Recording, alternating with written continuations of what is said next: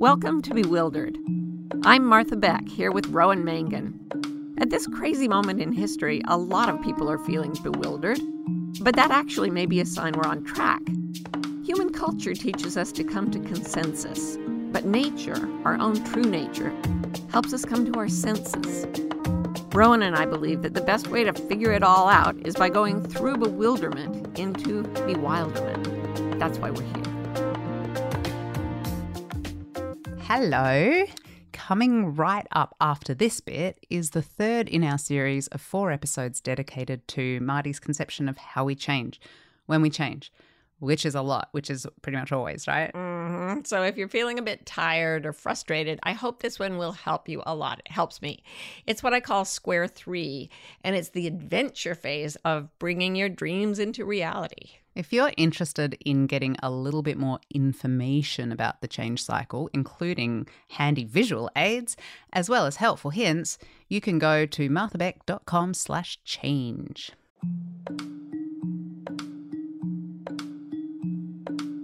When you set out to become bewildered, you can find yourself doing odd things. Yeah, sometimes you feel this strange, almost physical pull to do certain things at certain times. Like us, for instance. Right now, we're feeling the pull to gather. Like with you, if you want. And we want to do it somewhere wild. So we've dreamt up this unlikely notion of a culture cleanse retreat. We meet up in beautiful, lush, natural Costa Rica and spend 6 days stripping away the layers of culture that keep us from our truest purpose. Ro and I will be teaching you to drop everything in your mind and life that isn't your pure, wild self. That's why we're calling the retreat Pure Wild Self. We're going to help you learn to hear the difference between the false voice of culture and the true voice of your nature. It is going to be so fun. And, possibly life-changing. So all we want to ask you right now is this. Do you feel the pull? Just notice. Why are we doing this? No idea. But we're doing it in January of 2025, and we hope you can come. Go to marthabeck.com/retreat to learn more. Come play! Hi, I'm Martha Beck. And I'm Rowan Mangan, and this is another episode of Bewildered, the podcast for people trying to figure it out. Mm-hmm. How are you doing, Rowie? I'm good. I'm, as usual, on a quest to try and get my life organised, with million degrees of success, but it's going. How about you? How are you doing? I'm I'm trying to figure out how to negotiate Lila's extreme self-confidence around everything that I own. She's become very confident. She'll come in and go, "Okay, Muffy, I'm just going to take this picture you're drawing. I'll be straight back when I've fixed it." Yeah, trying to figure out how to not kill her confidence and yet preserve anything that I value. So seriously, what in your life right now, what are you trying to figure? So I think that there should be in life, some sort of secret wink or hand gesture that you can do in conversation when you're using incorrect grammar. With full knowledge that it's incorrect, but just you don't want to be an asshole about it. Yes. And so it's like there's this part of me that doesn't care, and then there's this part of me that's pedantic and cares deeply, and they don't really, like, they both show up at the same time and they don't know how to navigate each other. And so it's like, so the big one in our family these days is that you're one of these people who says nauseated. Yes. Unlike the other 99.9% of people who say nauseous. Now, to be nauseous is to make other people feel nauseated, right? Yes. I know this. Mm-hmm. And the fact remains, I feel like a fucking idiot when I say nauseated. And so I don't say it. I say nauseous. And I sort of want to reserve the right to do that, but I feel like every time I do, I have to say to you, that I know that yes, it's actually supposed to be nauseated. And then part of the problem is that the word nauseated makes me nauseated. Not as nauseated as nauseous. I'm sorry, how did we just pronounce that word? Nauseous. It's like you're throwing up in your mouth as you say it. Nauseous. Nauseated. For me, nauseated. I bet you could find a ASMR thing where it would teach you how to, like, all the correct ways of saying things. But, you know, there's like, I know also that it's correct to say, like, Susie and me in certain Right. That was circumstances. good for Susie and me. Right. But people think you're an idiot if you don't say Susie and I, which is you're not an idiot. right. And I'm fine. I'm not. With I actually err on the side of being an idiot because I would rather not sound like See, you a just pedant. said correctly, but Americans say air, and it drives me nuts. Oh, well, that's because just an is accent. correct. An No, is accent. the way it's supposed to be pronounced. All right. Good. Well, there you go. If I'd known that most Americans say air, I probably would have said air just to annoy you. But, you know, okay. So I had I worked for a library. I worked at a library in a university and for many years. And if you want to encounter pedantry of the highest degree, you must go to an academic library, where there were two things that I remember about this place that people used to say. You know how, like, there's a work culture and people get into that thing where once it occurs to them that they've been saying something wrong, they have to say it right, even though no one says that. Okay. The less annoying one was that everyone in the workplace said Wednesday. Wednesday. They just just kneeled down for a minute on the D there. You just Wednesday. might as well go to Voltenstag and get fully Nordic on it. It was weird. But that was fine, okay, because it doesn't really matter. None of this really matters. But the other thing that that someone at some point had decided that it was that the best way to speak to other human beings when they wanted to pluralize the word focus. Oh, don't tell me. Yeah. So you would have grown-up Australian human beings talking about the various foci.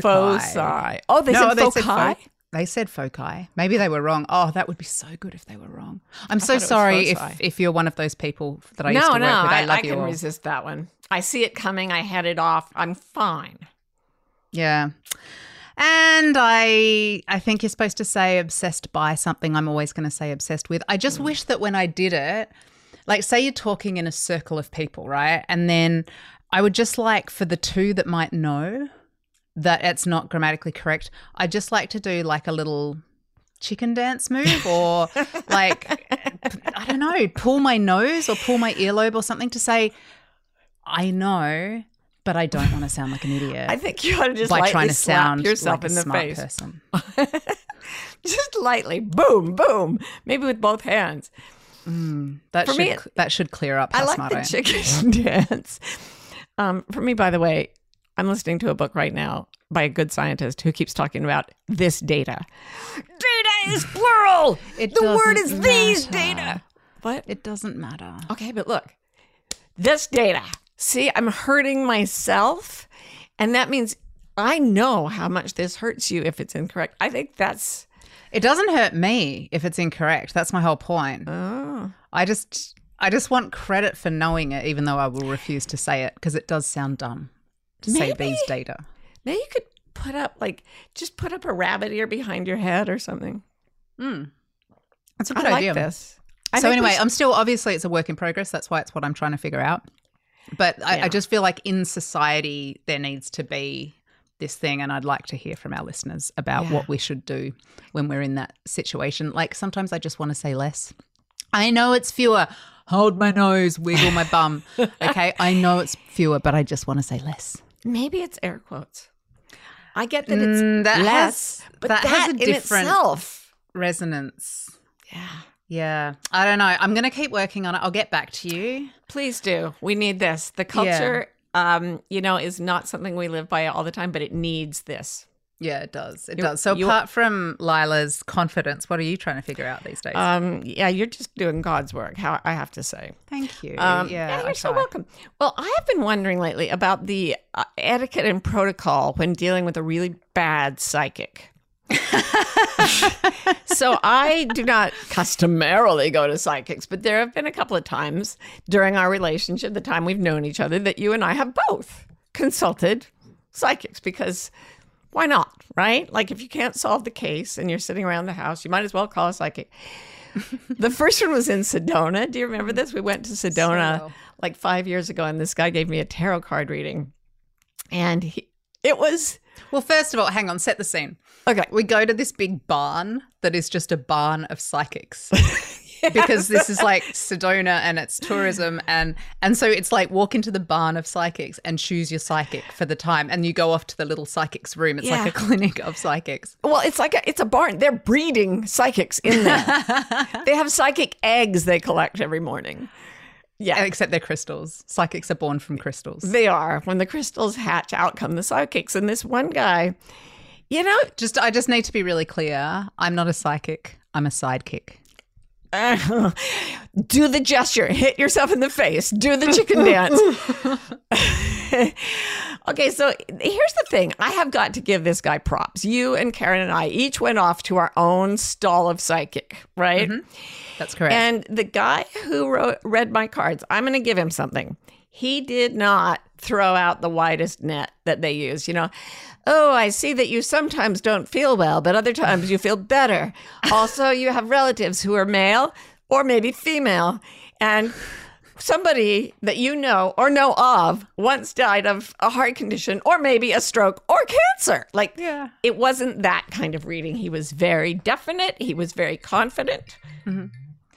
And he, I don't think, was right. He said to me, I am so sorry that you have never left your house, that you have never accomplished anything that you wanted to accomplish in the world, and that you have reached midlife, because this was a couple of years ago.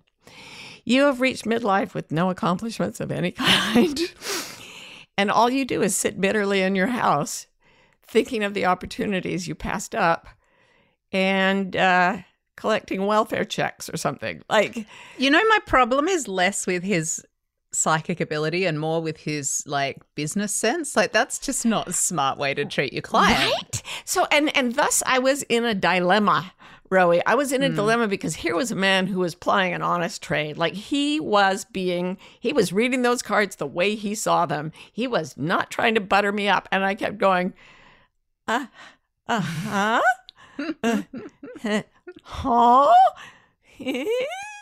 It's hard because then you're in the position of having to kind of like validate them, and you have because you have to say something. There's these silences, and then you're like, I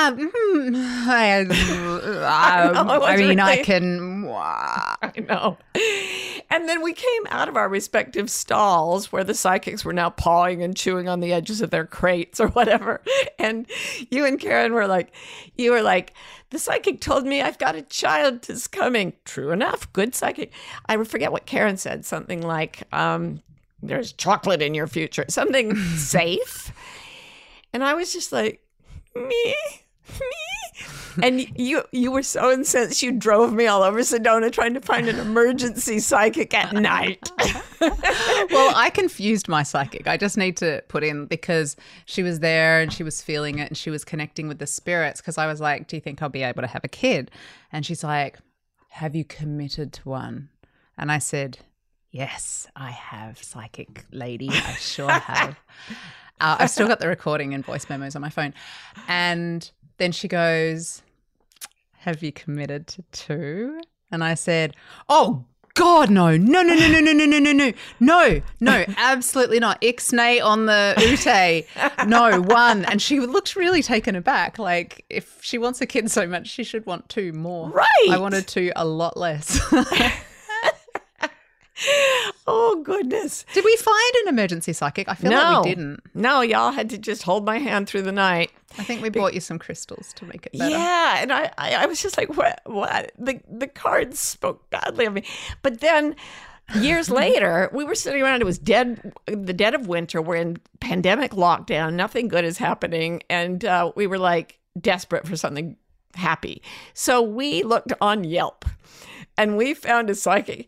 I rushed to reassure the listener this was Marty's idea. I had no part in it. And I'm like, what can it harm?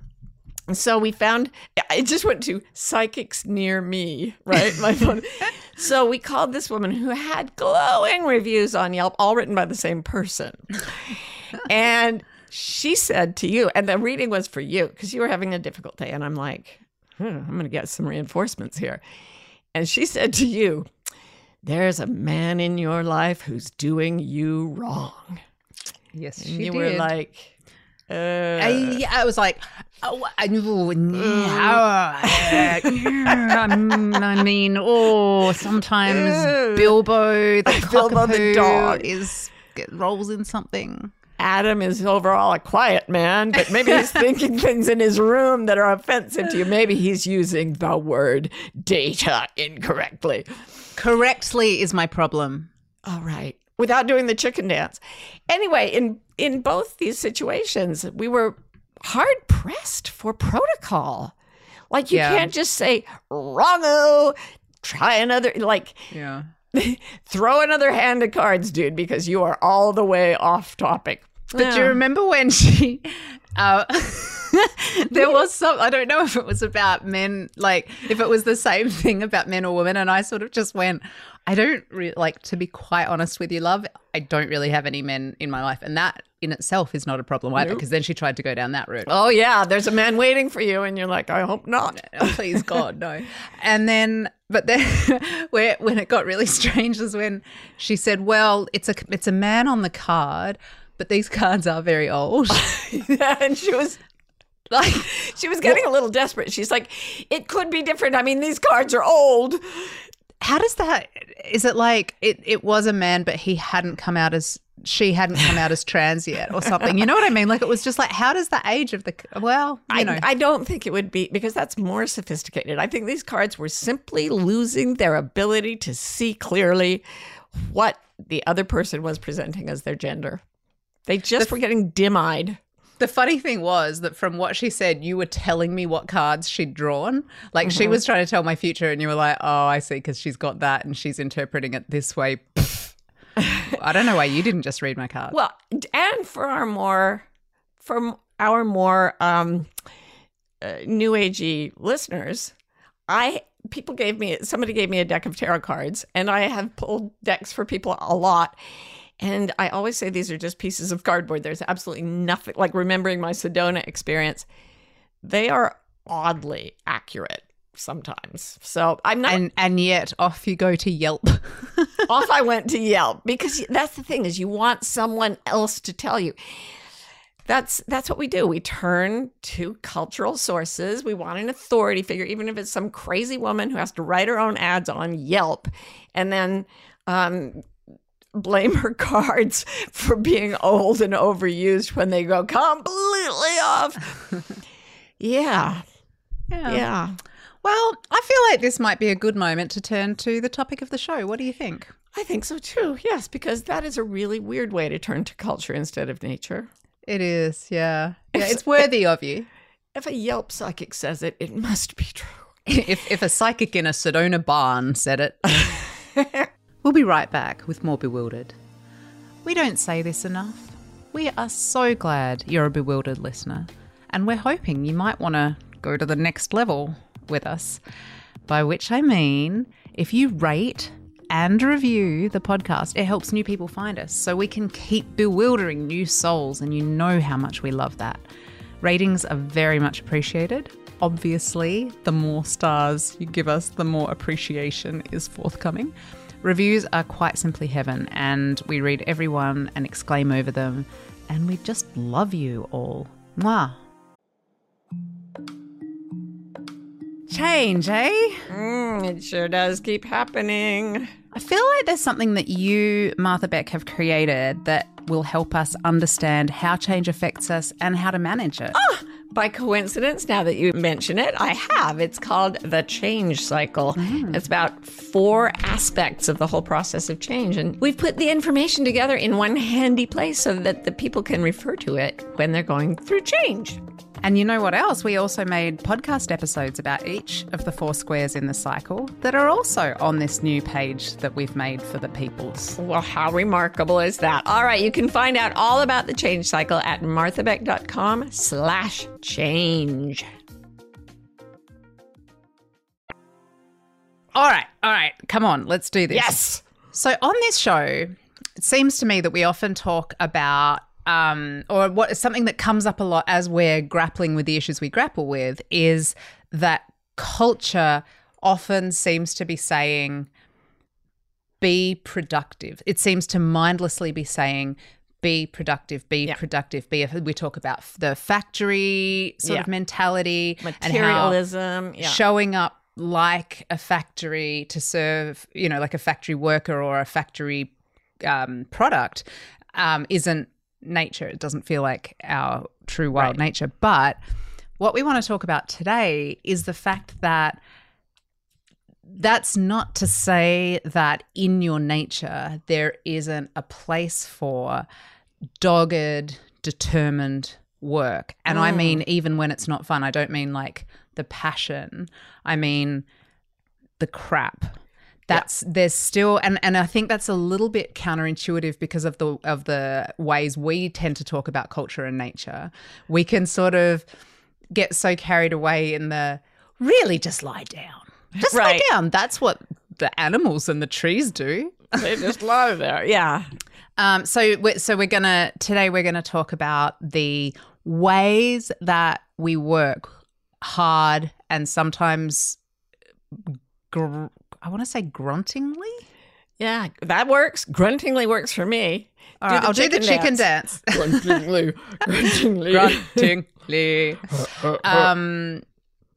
Do you ever want to take a word that ends in ly, like an adverb, and then extra adverb it? So quickly. Yes, extraordinarily. That's it. That's exactly it. There you go. Yeah. So that's what we thought we would. I feel like we created a little gap in our own universe, and today we're going to fill that gap.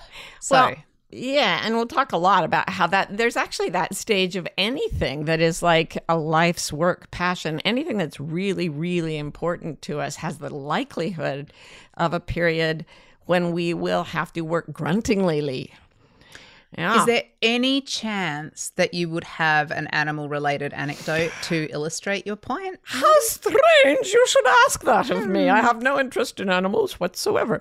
I am reminded of many things. One, I actually had to cut her down from 3 stories here to 1. But you know what? I'm pumping it up one. I didn't even mention this story to you, but I've got to tell you now because people can Google it.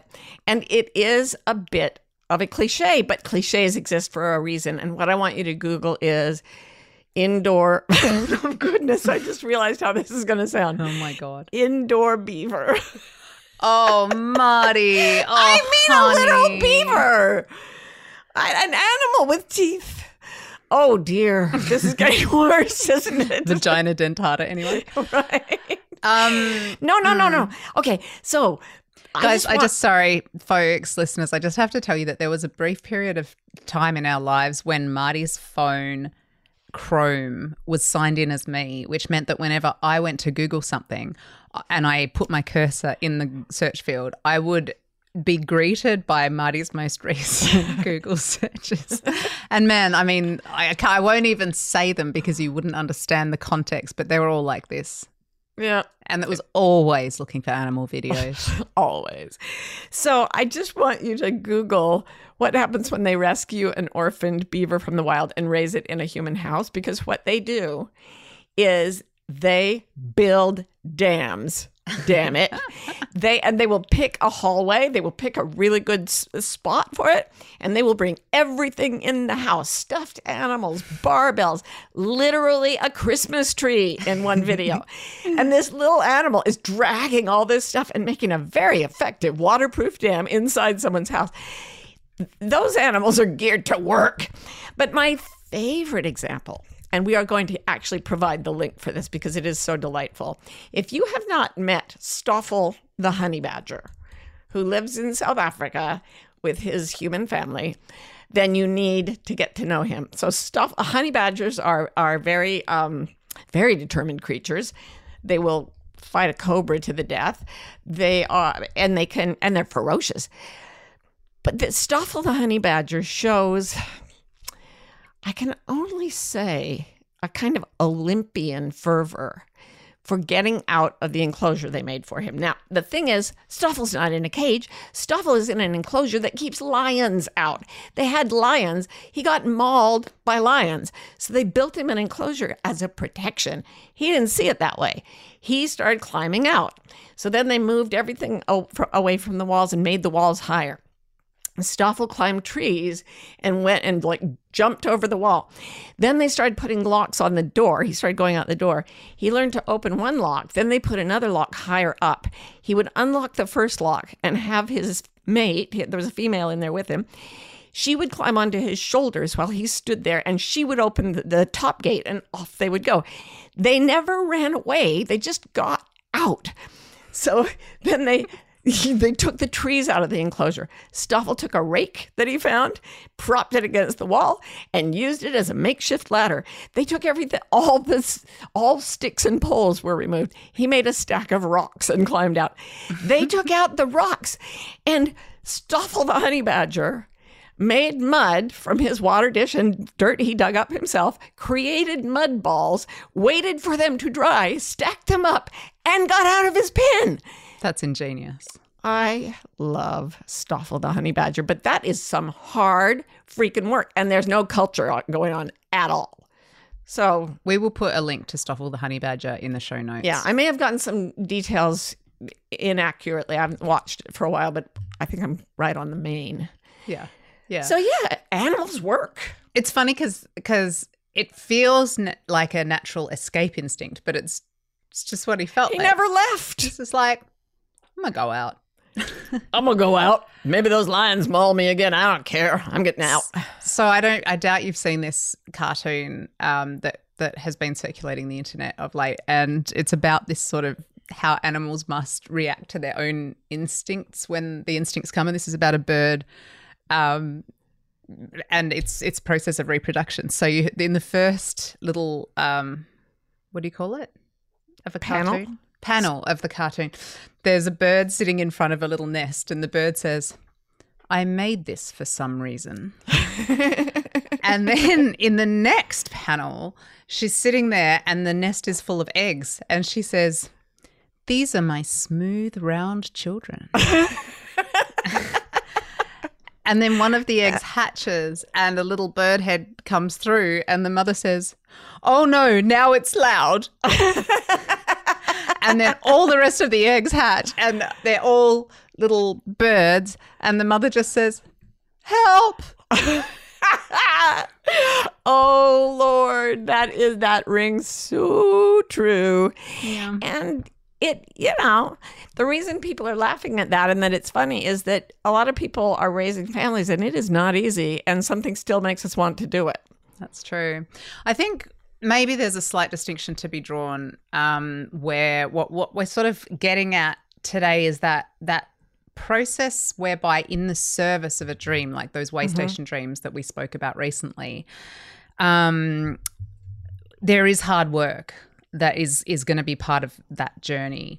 And yet, even though the work itself isn't enjoyable, it's still our nature to pursue it. And there's like some fine distinctions in there, so we thought we'd play with it. Yeah, they seem fine, these distinctions, because we're actually not taught to recognize them at all. We're just taught that hard work is hard work, and Sisyphus pushes his rock up the hill, and it's the same to push the rock up the hill when it's in your nature and when it's not. But Camus said we must imagine Sisyphus happy. He thought that the labor of life could be intrinsically gratifying. So it's the same action, and that makes it subtle. But there are people who are out there doing good hard work every day, just trying really hard to do what they've been taught and serve the culture, and their dreams have been left in the dust. And there may be someone right beside them doing the same work who is being pulled by an energetic team of wild horses toward a dream that they're building. They could be doing the same work, but for totally different reasons. So the distinction I want to make today is the distinction between work that we force ourselves to do because of cultural cues, like I need a sailboat and a white picket fence or whatever, and the hard work that we go through when we're slogging our way towards something that is our true heart's desire. And it's worlds apart once you learn to recognize it. Yeah. Yeah. Yeah. So for in my case, for example, I literally don't know why I'm called a life coach or run a life coach training company. I just couldn't stop it. It just wanted to happen. I was trying to be a writer and got a job teaching business school. I've told you all this before. And then the students wanted to talk about their lives and careers, and I could not turn away. I remember going for a walk in the desert. I lived in Phoenix at the time, thinking, why am I obsessed with figuring out what these people's lives should be like? Why am I obsessed with figuring out what I can do that I can transfer to other people? Like, never. I've been doing this for 30 years now, and never once, Roy, has it been an external goal for me. Not once. When I had to speak I didn't have to. I was invited to speak at the American Federation of Life Coaches long, long ago. I'd never met another life coach. And they said to me, what's your marketing strategy? And I said, honestly, concealment and evasion. I was trying to Does not work for you. It hasn't worked. I was trying to get away.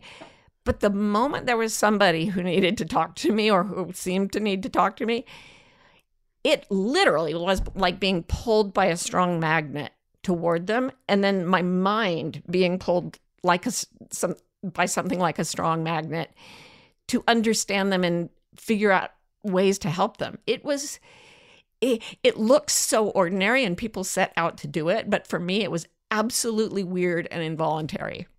Yeah. It's funny actually that you mentioned the life coach training, because the curriculum of that training as it now stands has a strong connection to what we're talking about today, because you talk about the 4 squares of change. And we've done a couple of episodes in the past where we've looked at what you call square 1, which was bug soup, a recent episode. And then you just dissolve all your plans. And then little while ago, we did one called A Space for Dreaming, which was about square 2. But this time of what's often struggle in our process to transform and the different ways we transform at different times in our lives is it's sort of not very sexy to talk about just the hard work of it time. Yeah. But I love how you always use with the change cycle, you use the metaphor of the butterfly and the caterpillar. Right. Can you talk about that now? Thank you. Yeah, the term bug soup refers to the way some animals that metamorphose dissolve into a liquid inside their chrysalis before the cells in there are recreated into something completely different, like a butterfly as opposed to a caterpillar. So that dissolving process happens to us psychologically when a massive change hits us. And then we have to stay inside the chrysalis and new dreams have to be born in us. And that's why we called it A Space for Dreaming. But once you've got a clear dream, it becomes a scheme. And then you're ready for the next phase, which is analogous to the butterfly having been fully formed, but not yet achieving its full size, cutting the top off the chrysalis and struggling to get free. And this is a time of maximum physical vulnerability for the animal. It's very vulnerable to predators. It can't fly yet. It can't run. It's stuck halfway in, halfway out of the chrysalis. And it's not easy to get out. But they've found that if you cut the chrysalis to help the butterfly get out, it will actually die. And the longer and harder it struggles to come out, the longer it tends to live and the stronger it will be. So something in nature is like Albert Camus. It loves the struggle itself. He said, the struggle itself alone is enough to fill a man's heart. We must imagine Sisyphus happy. And the butterfly pulling free from the cocoon is working flat out at very high stakes and in danger. I love that idea that our struggle can be a measure of our strength.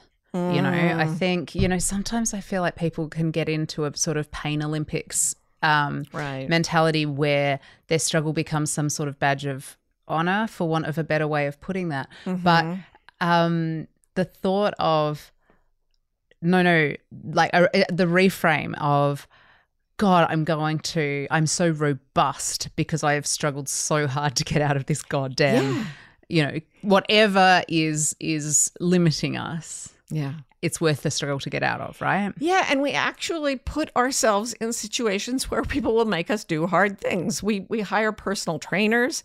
We go to, some of us go to higher education, for example, or regular required school because society tells us to. And then there are others who put themselves in school with a passion for learning something very, very difficult. I once had a friend who was getting his PhD in quantum physics. And he just said, I had to know if I could force my brain around these concepts, because if I can learn that, I know I can learn anything. But he said, it is so hard. You would not believe it. And yet he could not stop himself. He needed it. Yeah, I can remember that. I can remember writing an essay in my master's degree and sitting at my table. I might have talked about this before on the podcast. It was such a big moment in my life. And I was actually thinking so hard about trying to integrate these theories that I was reading and build my own argument out of them, that I was having to move them around in the air in front of me. And I can remember that feeling of my brain being right at its very limit. And it wasn't a pleasant experience. It actually was like, but I felt good afterwards, man. Like, yeah. But I can go on. Well, one of the phrases for it in psychology is the rage to master, and we see that in our 3-year-old. Like she will do things that are so hard, she screams with rage and frustration, but she will not stop. And if we're still doing that when we're, 60, 80, 100 years old, we'll still be learning like a toddler. But you're right. It's not fun. It's called the rage to master because it's exactly the sound you just made. Ah! And then, boom, breakthrough. And that feels good. I remember this square 3 time that I had, because I don't want to make it sound like square 3 and that phase is always high octane, whether that's passion or rage or whatever. And so I just had this memory while we were thinking about this topic of, I think it was about 8 years ago, our amazing friend in South Africa, Boyd Varty, who has a podcast called Track Your Life that you should definitely check out. Oh, yeah. And a book called The Lion Tracker's Guide to Life, which is wonderful. So good. So good. Anyway, he invited me to come stay with him and do some work with him for a few weeks. And so I got to go to Londolozi, doesn't suck, folks, in South Africa where he lives. And basically we just sat down and talked for 3 weeks, and he did some riffs, ideas, things he was thinking about.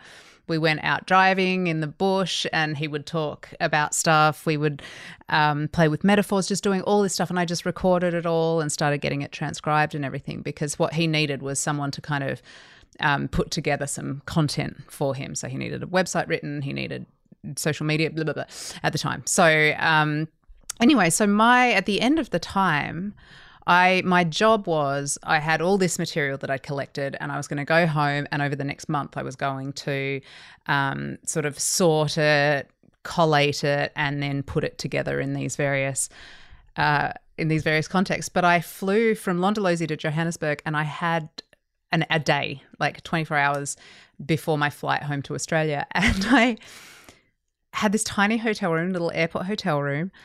And Marty, I sat at this tiny desk in this room with my laptop for 18 hours. Oh my goodness. Working on this stuff that I didn't have to do for, it was due in a month. That's when they were expecting it. But I was like, and the thing is, the work wasn't transcendent. It was highlighting transcripts and then going through and typing out what I'd highlighted. It was, a lot of typing, a lot of word processing sort of stuff. But I was so driven to do it because I loved Boyd so much and I loved his message so much that was really key. And I think, so why did I work for 18 hours and not sleep and on this stuff? And I think that, I love helping. That is a big part of it for me. So I love getting work where I feel like I can help someone, and that feeds me. And I think there's also a sort of love language in that. Like I was so grateful for this opportunity to come and do this work and have this time with Boyd, that this was like my gratitude being expressed. But there was also a strong overlap of mission. And I think that's sort of what we're drilling into, is when Square 3 is in line with your mission. Yeah. Or your calling or your purpose, however you want to put that. That's so true. And I had a really interesting experience with it because I mentioned that when I started, like, I couldn't seem to stop this thing called coaching people, and I couldn't seem to keep myself from training other people to do it. And there was so much passion. I used to train people. They'd come for like a weekend and 4-day seminar or something in some hotel suite.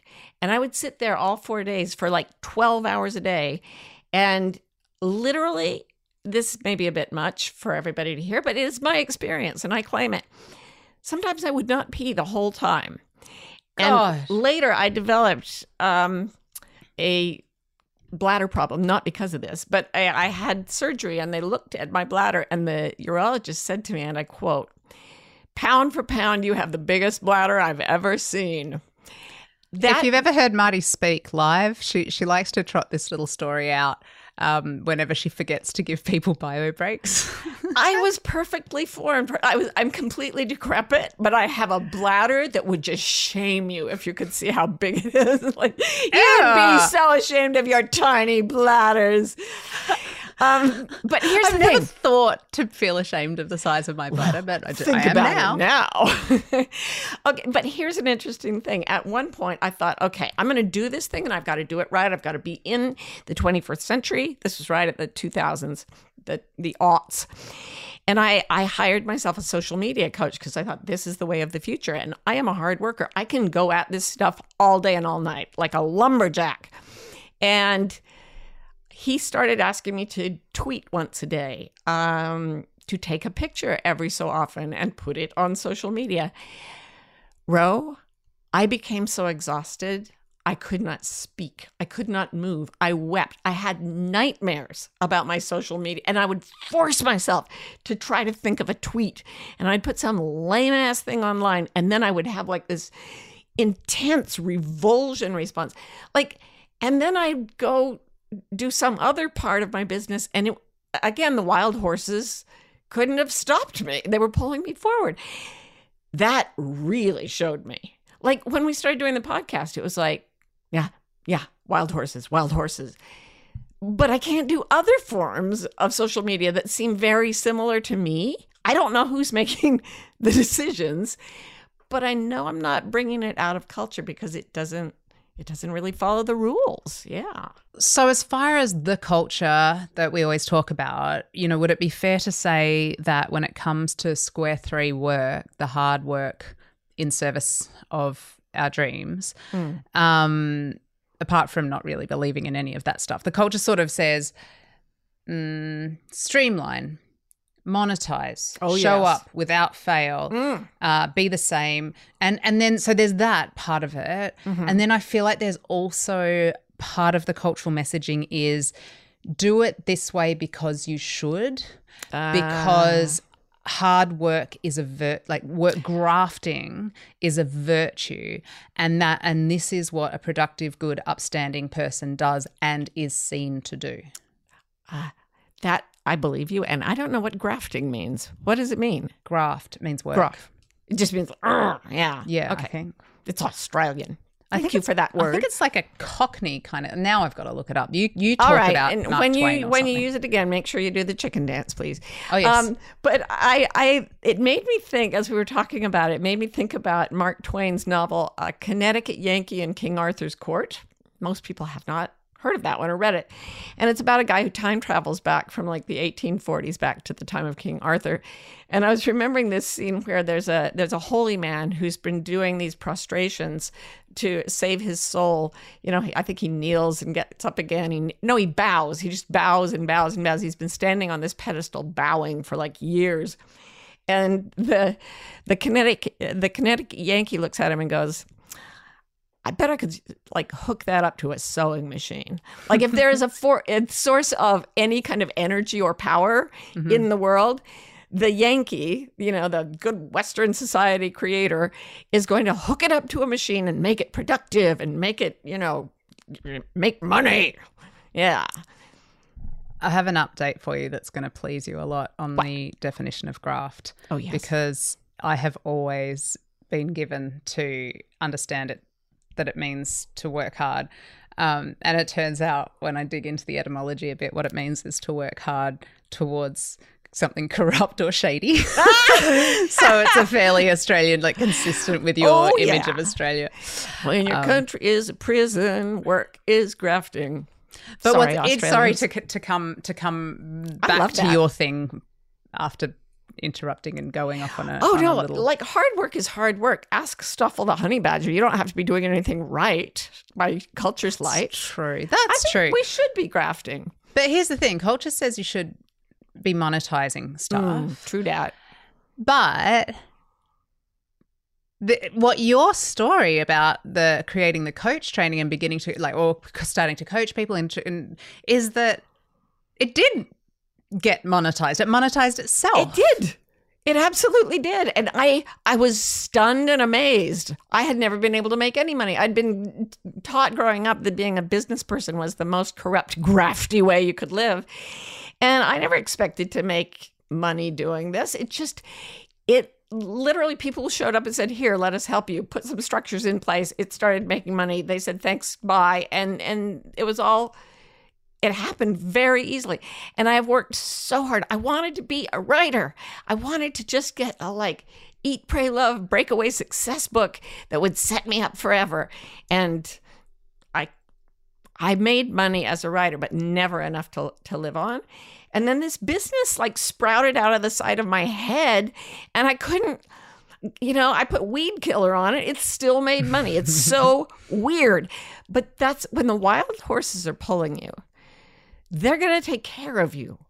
That's my belief. And I've seen other people do it. And if you fall back into, no, I'm just going to grunt away here at things I hate, it doesn't work as well. The monetizing doesn't. Yeah. It's fascinating, isn't it? Yeah. All right. So how do we figure it out? How do we come to our senses so that we know when it's culture that is making us work hard in this way, or when it's inspired square three action? I thought you'd never ask. I cannot wait to tell you, but I am going to wait till after this break. I've always been weird. When I write and speak professionally, I have to tone it down, especially the part where I believe the universe loves us and is on our side. A few years ago, I decided to just show up online and say what I really think. This became The Gathering Pod, a series of discussions about how to thrive in a difficult world. So if you need hope, inspiration, or a chance to listen to someone much weirder than you could ever be, come join me on The Gathering Pod.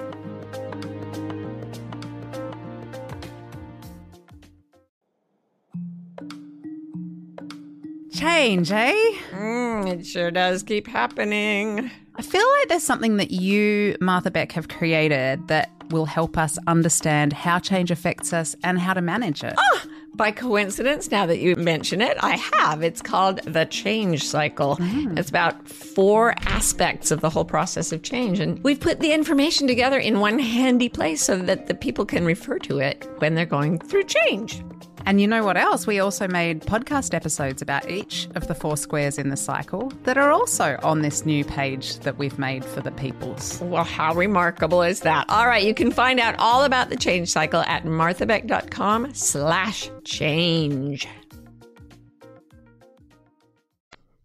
Okay, so Marty, we need to learn the difference, or learn how to tell the difference between the hard work that's the culture and the man and is oppressing us and harshing our mellow, and the hard work that is our true nature, even when the work isn't fun and even doesn't feel inspired. Right. We're slogging away. We're pushing the boulder up the hill, but there are wild horses still pulling us, even as we kind of, as you said with your degree, you're just like, and still fascinated somehow. And here's what it seems to me, that your nature, I'm going to go woo-woo here. I always do. After my conversations with not just one quantum physicist friend, but several, is I believe that whatever our true nature is, it exists kind of outside of time. And it knows how to make things happen in the line of time that we experience. And sometimes we have to slog through part of that, but we feel at some level that this is the way the line of time should be going for us. And even though it's a terrible struggle, I come back from physical therapy every single time and say, oh my God. I know, I brag about it all the time. Like, you would not believe the horrible things this woman made me do. I am so exhausted, and I loved it. And there's, even though it literally makes me faint and fall down, the things, it feels on purpose. It feels right. And I really believe my physical body responds to it that way. And here is a little data point from some really interesting research that I think proves this to me in a deep way that I can't even explain. Men who are raising infants without women, when you give birth, your body starts spouting oxytocin, which is the tend and befriend hormone that makes you want to cuddle your kid, and it creates milk in your breasts, and it basically just turns you into a love machine, right? Well, men who are raising babies in the absence of women begin secreting high levels of oxytocin, which makes them want to care for the baby with that same kind of compulsion that you have, that many people have. I mean, some people have terrible experiences, and I don't want to say that everybody's experience is the same. But for me and for a lot of women, the biological imperative to care for the baby is so strong that it is the worst, hardest, nastiest thing you've ever done, and you could not stop it. Like, if they chained you to your bed, you would find a way to get out of it and take care of that kid. Is that your experience as well? About men? No. I was just pondering the fact that you just spent 3 hours dealing with a diaper issue that had to do with Lila not being quite clear about where the stuff goes once it comes forth. It wasn't a liquid-only situation, yeah. But you were in there. I definitely think that raising kids can be that sort of, that square 3, there's no tangible reward most days. Well, sometimes there is, but it's still chipping away towards something that is your heart and your dream. Yeah. Yeah. And even dudes whose bodies don't typically secrete that hormone at those levels, that begins to happen to them in some way that we can only explain by referring to nature. It's happening in the body. But there are a lot of things that aren't so visceral, and I talk a lot about raising kids.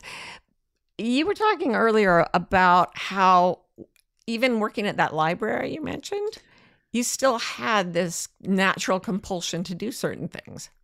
Yeah, I don't know if I've mentioned in this episode that I worked at a library, an academic library, university library for 7 years. It's kind of the new Harvard in our podcast. I was just thinking we should all drink when you mentioned the library. Yeah. And I did not mention Harvard. Oops, just did. You can drink. No, I mean, there was definitely, because I was saying, like often the square three is just doing your job, like doing your day job. And then I started thinking about, so when I did that job, I was working to help communicate to students the various services that were available to them to help them study. And the high point in my career, I'll just say it, to date has been 10 years ago. I actually think it might be 12 years ago now. I and my team and I put together a little animated video called What's a Library Database. It was adorable. It's done quite well. It's about 100,000 views on YouTube, if you don't mind. Booyah! That's a lot in library land, just saying. But so it was my day job. I went in. A lot of the time it wasn't fun. A lot of the time it was fine. But, I was sort of thinking about, you talk about parts a lot, parts psychology, IFS. And I was thinking okay, so there's the dream of the part of me that is a book nerd. That's being served when I'm working on the square three stuff about, okay, let's storyboard this. Let's face it, library databases are not the most exciting, fascinating topic. Sexy. Then there's a part of me that I already mentioned that loves to help. So helping these students who are coming in often from other countries and other sort of educational systems. And so that part of me was also had a dream that was being served. And, there's the part of me that finds creativity in finding ways to communicate things to people so that it lands for them and with storytelling. And so I think, often the square three and the nature of us, it doesn't even need to be, in my life, I intend to achieve. I just think there's little corners of our personality that are being served all the time, but often by these day-to-day tasks. And just because it's not sexy doesn't mean it's culture. I love that. And I love the way you've suddenly started putting the word serve into almost every sentence, because I actually think, as you're talking about it, that one word is the key to telling the difference between what you're pushing to do with culture and what you're being pulled to do by nature. Oh, yeah. Ask yourself, what am I serving? What am I serving right now? I never asked this when I was developing a life coaching course. I was just like, why will people not stop? But if I stop now and ask myself, what is this serving? I can tell you immediately. I have always wanted to experience the thing Asian philosophy talks about, where you transcend suffering. And everything I've done as a coach and the structure of the training and the way I train people, it's all about, can you approach your own awakening? And the moment I say that I'm serving that, I look back on this is quite a naruhodo moment. Sorry, that's Japanese. This is quite an aha moment for me. Because I'm looking back going, well, no wonder it wouldn't go away. Oh my God, it's about awakening. Well, okay, that's, whatever is the essence of myself, that's what it wants. And it absolutely is the opposite of conforming with whatever cultural pressures there are. And it's also interesting that when I first started the coach training, and actually a long way into it, we'd ask people, why have you signed up for it? And about 85% of them for a long time said, I have no idea. They had this wild horses feeling. And I think it's almost like, if there's something that you love and that serves your heart and it doesn't make sense, that's what you do. It's the pull that we've talked about before. That maybe when we're working within the pull, even or especially when we don't understand what we're doing, which makes total sense to me. That they didn't know what they were drawn to it, right? They were drawn to it, and their cultural mind couldn't understand it. But tell me this, Marty, what do you do in the moment when you're sitting at your desk, hating what you have to do today. Like, say my dream is I want to set up a yoga studio. It's my absolute way station dream of this part of my life. But what is before me is that I have to fill out forms to register as a business or whatever. And that it still makes me want to die to do it. So where is nature here? How do I reconcile that? Since I've worked with so many people who have tried to build their dreams, I actually feel like I have a data set, collective data, to draw from here. And what I think it is, when there's that feeling that you want to die, it's not actually the tedium of the task, it's the grind and the fear. When you're marching through the things that you have to do, either physically, like physiologically or culturally, to make a big thing happen, there is not only a strain, there is a certain degree of fear. Because every time I've had a client who was at that point where they could choose to move forward with the wild horses or just sort of sit where they were. Often they couldn't move away, but they would just sit where they were.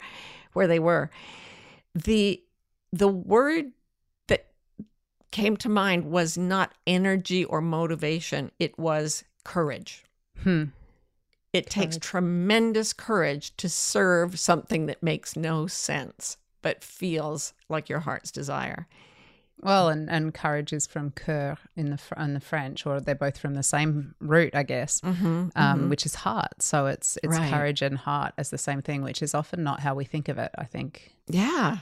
I mean, it's in the Divine Comedy when Dante is almost, he's traveled up purgatory and he's almost to paradise, and he has to walk through a fire, and his guide, Virgil, the poet, says to him, "There's nothing I can do for you here. You must kill your cowardice and move forward with your fear on board." So you have your fear. You can't get rid of that, but you can kill your cowardice. And I think the way you do that is you drop out of your mind, which is so conditioned by culture, and you drop into the heart space. You drop into and that's why when people say about an athlete, you know, that she's digging deep to finish the marathon, or he's out there on a torn Achilles or whatever, they don't say, "Oh my God, they've got mind." They say, "That's heart." That's heart. That grind, that willingness to serve your true nature, no matter what, is the essence of heart. Wow. So yeah, I think that's perfect. So that's square three. It's not easy, but damn, it really, really, that's where we spend a lot of the time in pulling in the traces of our lives, like the dogs that pulled the sleds 1,000 miles through the Alaskan wilderness to get the medicine to the children in the far north. Like we're all like slogging along like those sled dogs in impossible situations, but loving the run and feeling in our hearts that it's worth it. And so ultimately, I guess, if we're in service to our own hearts, then we're on the right track. And Balto, the head dog, was half wild. He was half wolf. So if we go into the wolf part of our hearts and then serve what makes them beat harder, then we'll come home. We'll get to the right places. So everyone out there, thanks for listening. Serve your heart. And stay wild. We hope you're enjoying Bewildered. If you're in the USA and want to be notified when a new episode comes out, text the word WILD to 570-873-0144. We're also on Instagram. Our handle is Bewildered Podcast. You can follow us to get updates, hear funny snippets and outtakes, and chat with other fans of the show. Bewildered is produced by Scott Forster with support from the brilliant team at MBI. And remember, if you're having fun, please rate and review, and stay wild.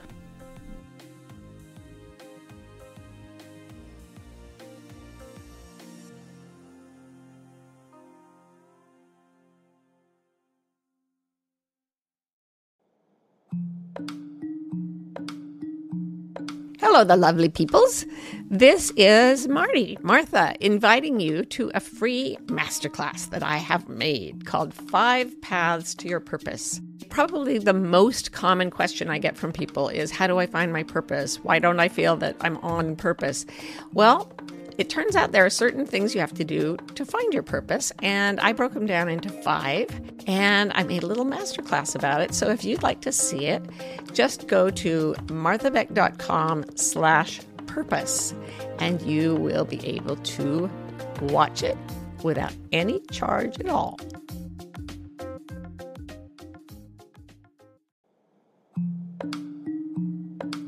You know, what I'm seeing out in the world is a lot of fear and a growing amount of despair. Maybe you're feeling that way too, because the ways our culture has taught us to navigate the world, to navigate our lives, they are failing us. We need a new language. We need a new set of tools to find our way individually and as a group. And I know we can still do this. I've put everything I do know about it into Wayfinder Life Coach training. And the tools that I teach there are to help people redefine how we relate to each other, how we make a living, how we do community. We can only change the world for the better if we redefine how we think. And the world needs Wayfinders now more than ever. So please go to marthabeck.com and you'll find your way.